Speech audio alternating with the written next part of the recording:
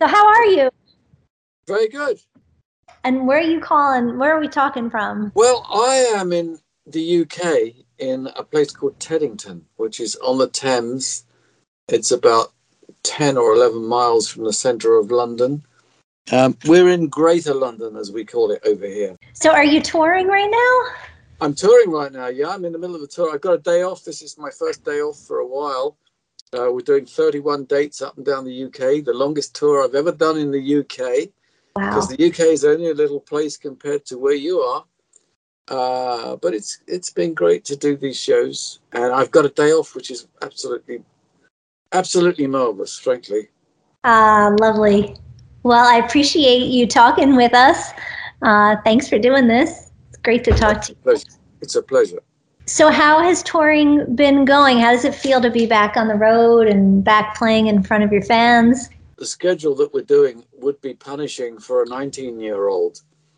But I'm far from that, as you know. It's easier because, when I was first touring 50 years ago, and I've been touring now for 50 years, what I used to do was I would party every night, and so you'd wake up every day with a hangover, feeling like death, getting up on stage. But when you're a certain age, you can get away with it and still look fresh. Whereas now I have to be extremely observant of bodily limitations. Right. I can play better than I could play then, but I can't party as hard as I used to, and maybe it's just as well, frankly.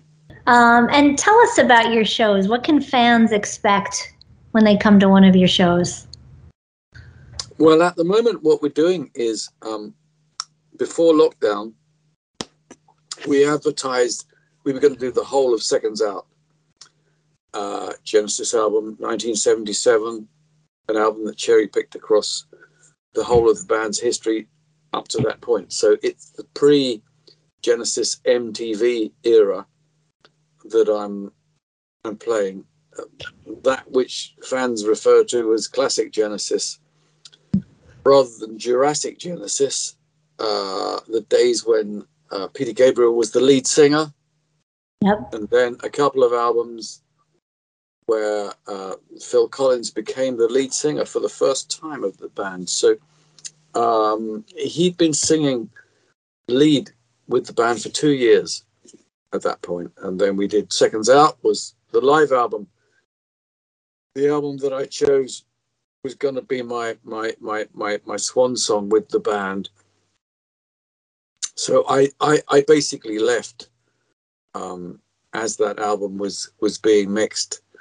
I was extremely concerned about doing solo work, working with other people other than Genesis. Brilliant though they were, it was becoming extremely restricting, and I wasn't allowed to have a parallel solo career.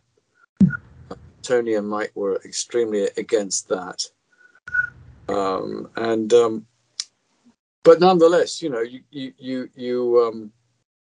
can't keep a good man down. My allegiance is to music rather than any one particular flag or band.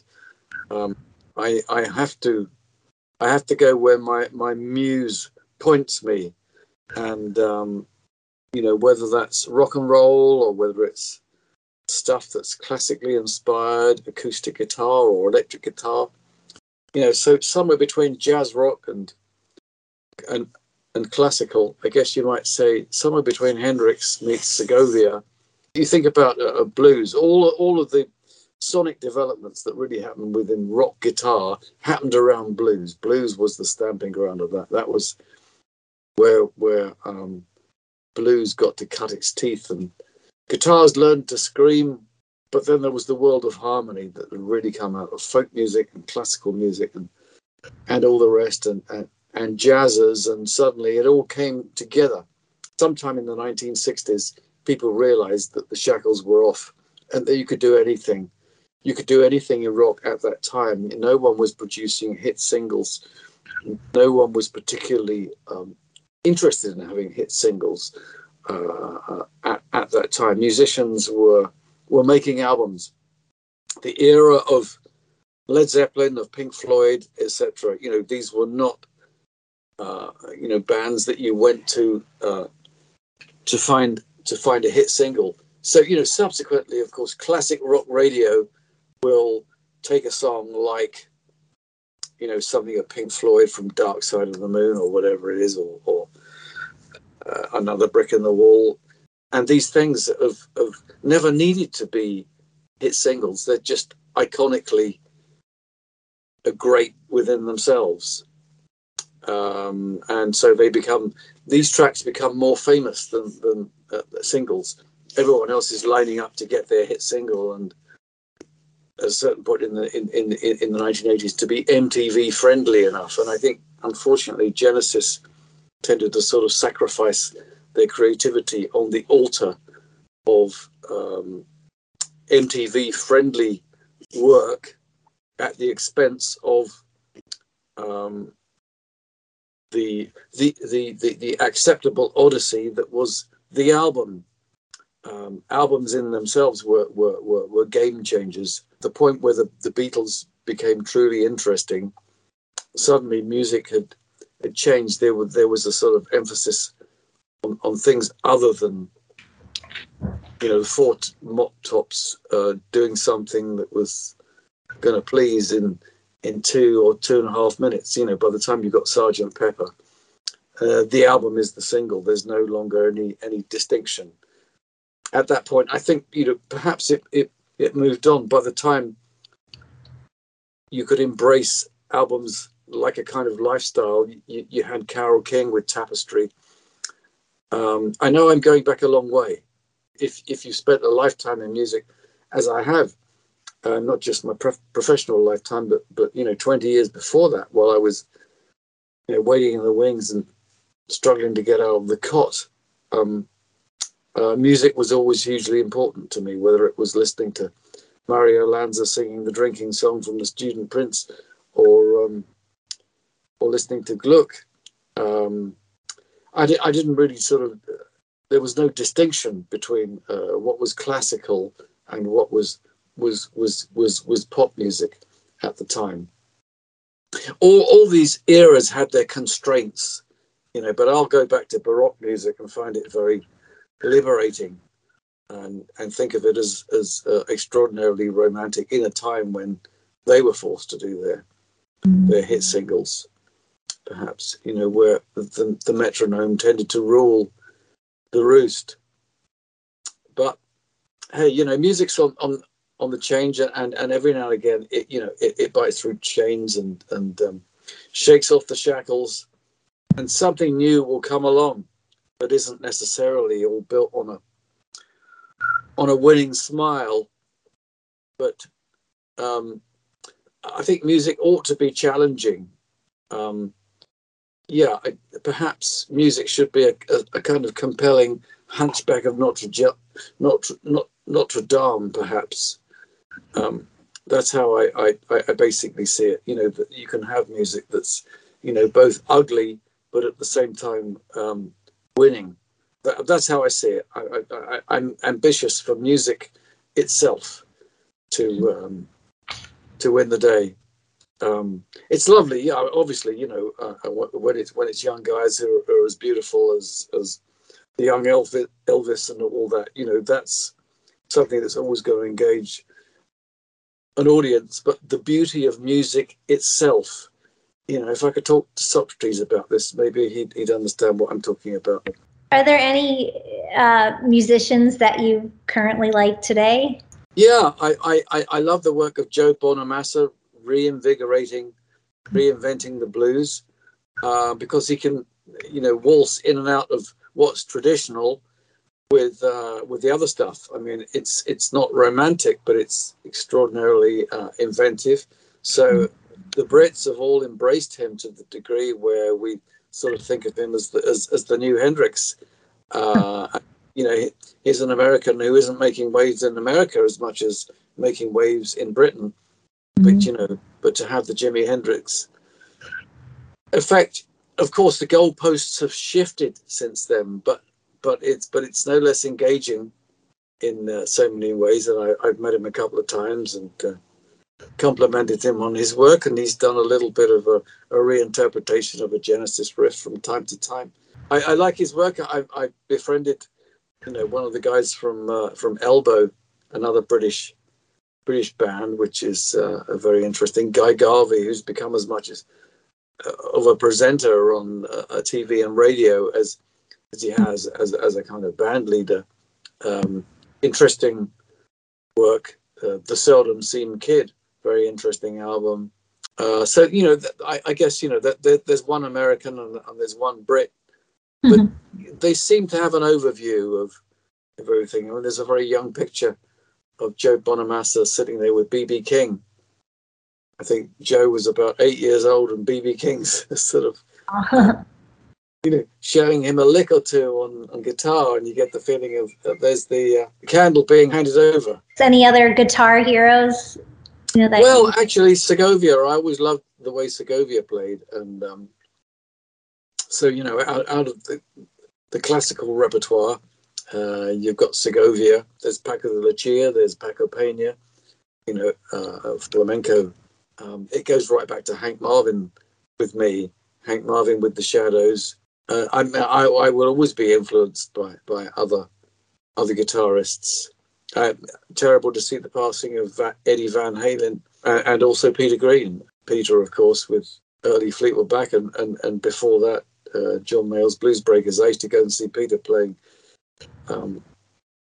sometimes once every 2 weeks, every fortnight. I would go and see him play, and what a brilliant sound and approach that he had at that time before he became a pop star in a way. I don't think he wanted to be that. At the end of the day, there are guys who can really do it, and there's others that might appear to have all the credentials, but are players going to go out of their way and go and see them and watch them? Our answer is probably no. I'm interested in a lot of other players, that's for sure. Many of them are no longer young or even with us in this world. But well, tell us about your new record. The latest album is called Surrender of Silence. It's a very unromantic record. It's the second studio album I've released in the past year. First of all, I did an album called Under a Mediterranean Sky, which was basically all nylon guitar, all acoustic, all very gentle stuff. It's not attempting to be modern in any sense of the word, but it is cinematic and romantic and all the rest. And when I do an acoustic album, I just try and make it as beautiful as possible. That's it. So, when I first started doing acoustic albums, I tried to do stuff that was perfect for siestas. The idea that you might just drift off with this stuff with a glass of wine. And that was enough for me. It didn't have to be technique based. Then as I started to do more and more shows again, after a hiatus of some 7 years or so, the music business was reorganizing itself. At the point when artists started to have their own labels and people started to get interested once again in what was good about progressive stuff. Once you reach your mid-30s, something starts to happen. You're no longer pop star material. Something else, something takes over, and it brings you back to what engaged you in the first place. So the music itself is the star. I am not the star. I've got nothing to do with it whatsoever. Any music that I've done over the course of my lifetime, whether it's with Genesis or GTR or stuff on my own, whether it charts or not. I think really what I'm working towards is the idea of legacy and heritage and all the rest. And I think of a lot of classical composers who had a terrible time in the course of their own lifetimes. I guess it's the Van Gogh effect. It's the romantic artist thing, isn't it? It's like, what are you making it for? Are you trying to do it, try and fit in with today's current formats, or are you involved in a game-changing thing that at the end of the day, forget who this guy is, and what he looks like, what he dances like, what his trousers are like, you know, whether he's got hair or not. And the truth is that it's all about, you know, what was the quality of the work? Does the quality of the work survive its the time that you're born in? So luckily, I'm able to kind of tap dance between the two. I'm still around. I'm still doing shows. Very happy to do that. Very proud of doing that. But you know, I don't want to spend my life trying to write songs in the hope that Celine Dion might like it or and record it.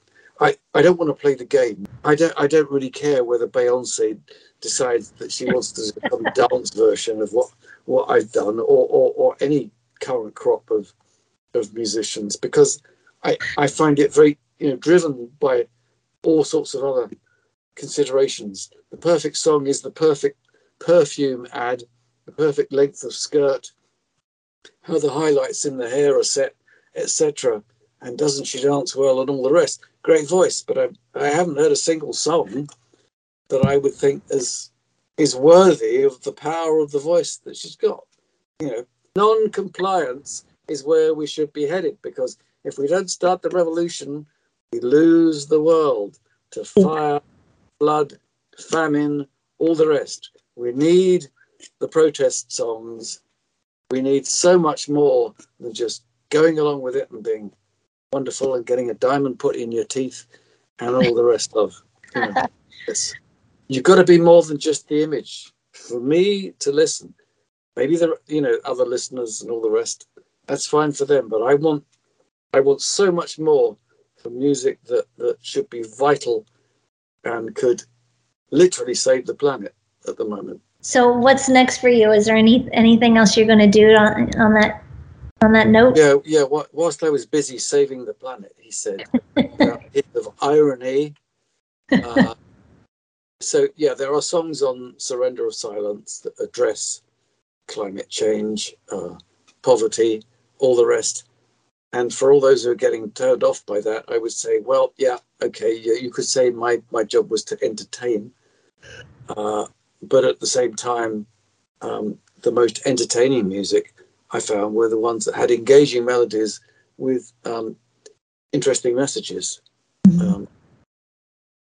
The young Bob Dylan Take Note, Blowing in the Wind. Has anyone done anything that great since then? And Eleanor Rigby, courtesy of the Beatles, circa 1965-66.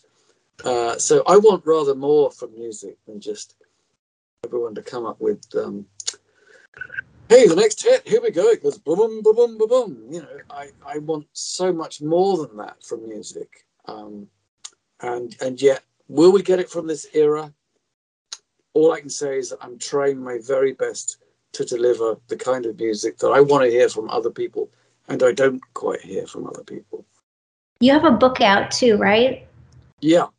The book is called A Genesis in My Bed. The book is an autobiography. It's as honest as I can possibly make it. I grew up in the 1950s, and then music was around in the 1960s when I was a teenager, trying to break into the music business. And then by the time I was 20, I met Genesis.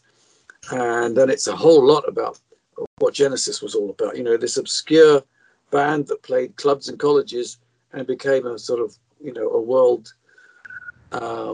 world-class act. And I think we were very unlikely movers and shakers, frankly. Yeah.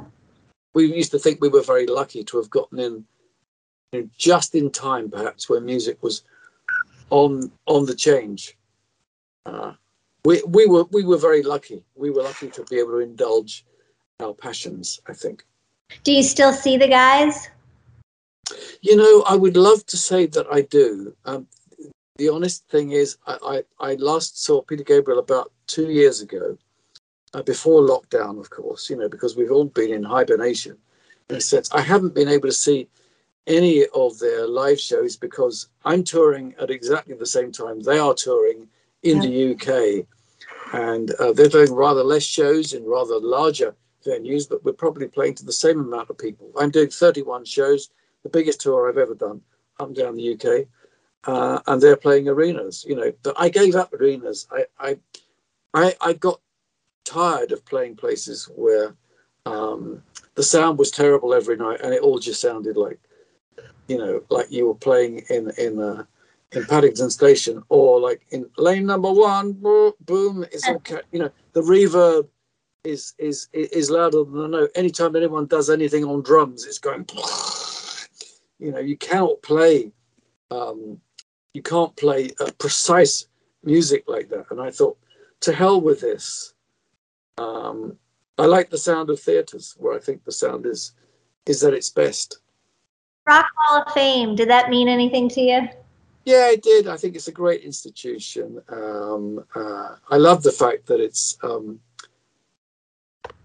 that you guys, the Americans, you know, have instituted this thing which not only celebrates current artists, but classic artists from way back. It's not ageist, and it also celebrates the writers, the brains behind the songs that we grew up with as adolescents, thinking about, and then she kissed me, or I kissed her, and you know, it's like back to the days of the first party I went to, and I put my arm around a girl and she didn't run away.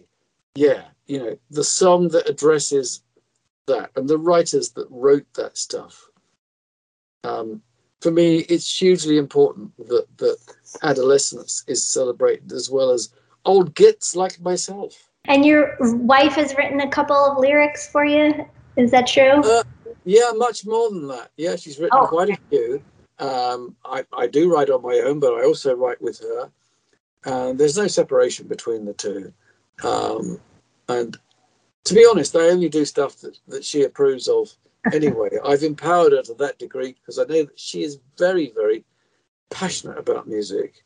And she grew up learning the violin as a child and inventing melodies and various things. She came from a very musical family. Her father played violin, her grandfather violin.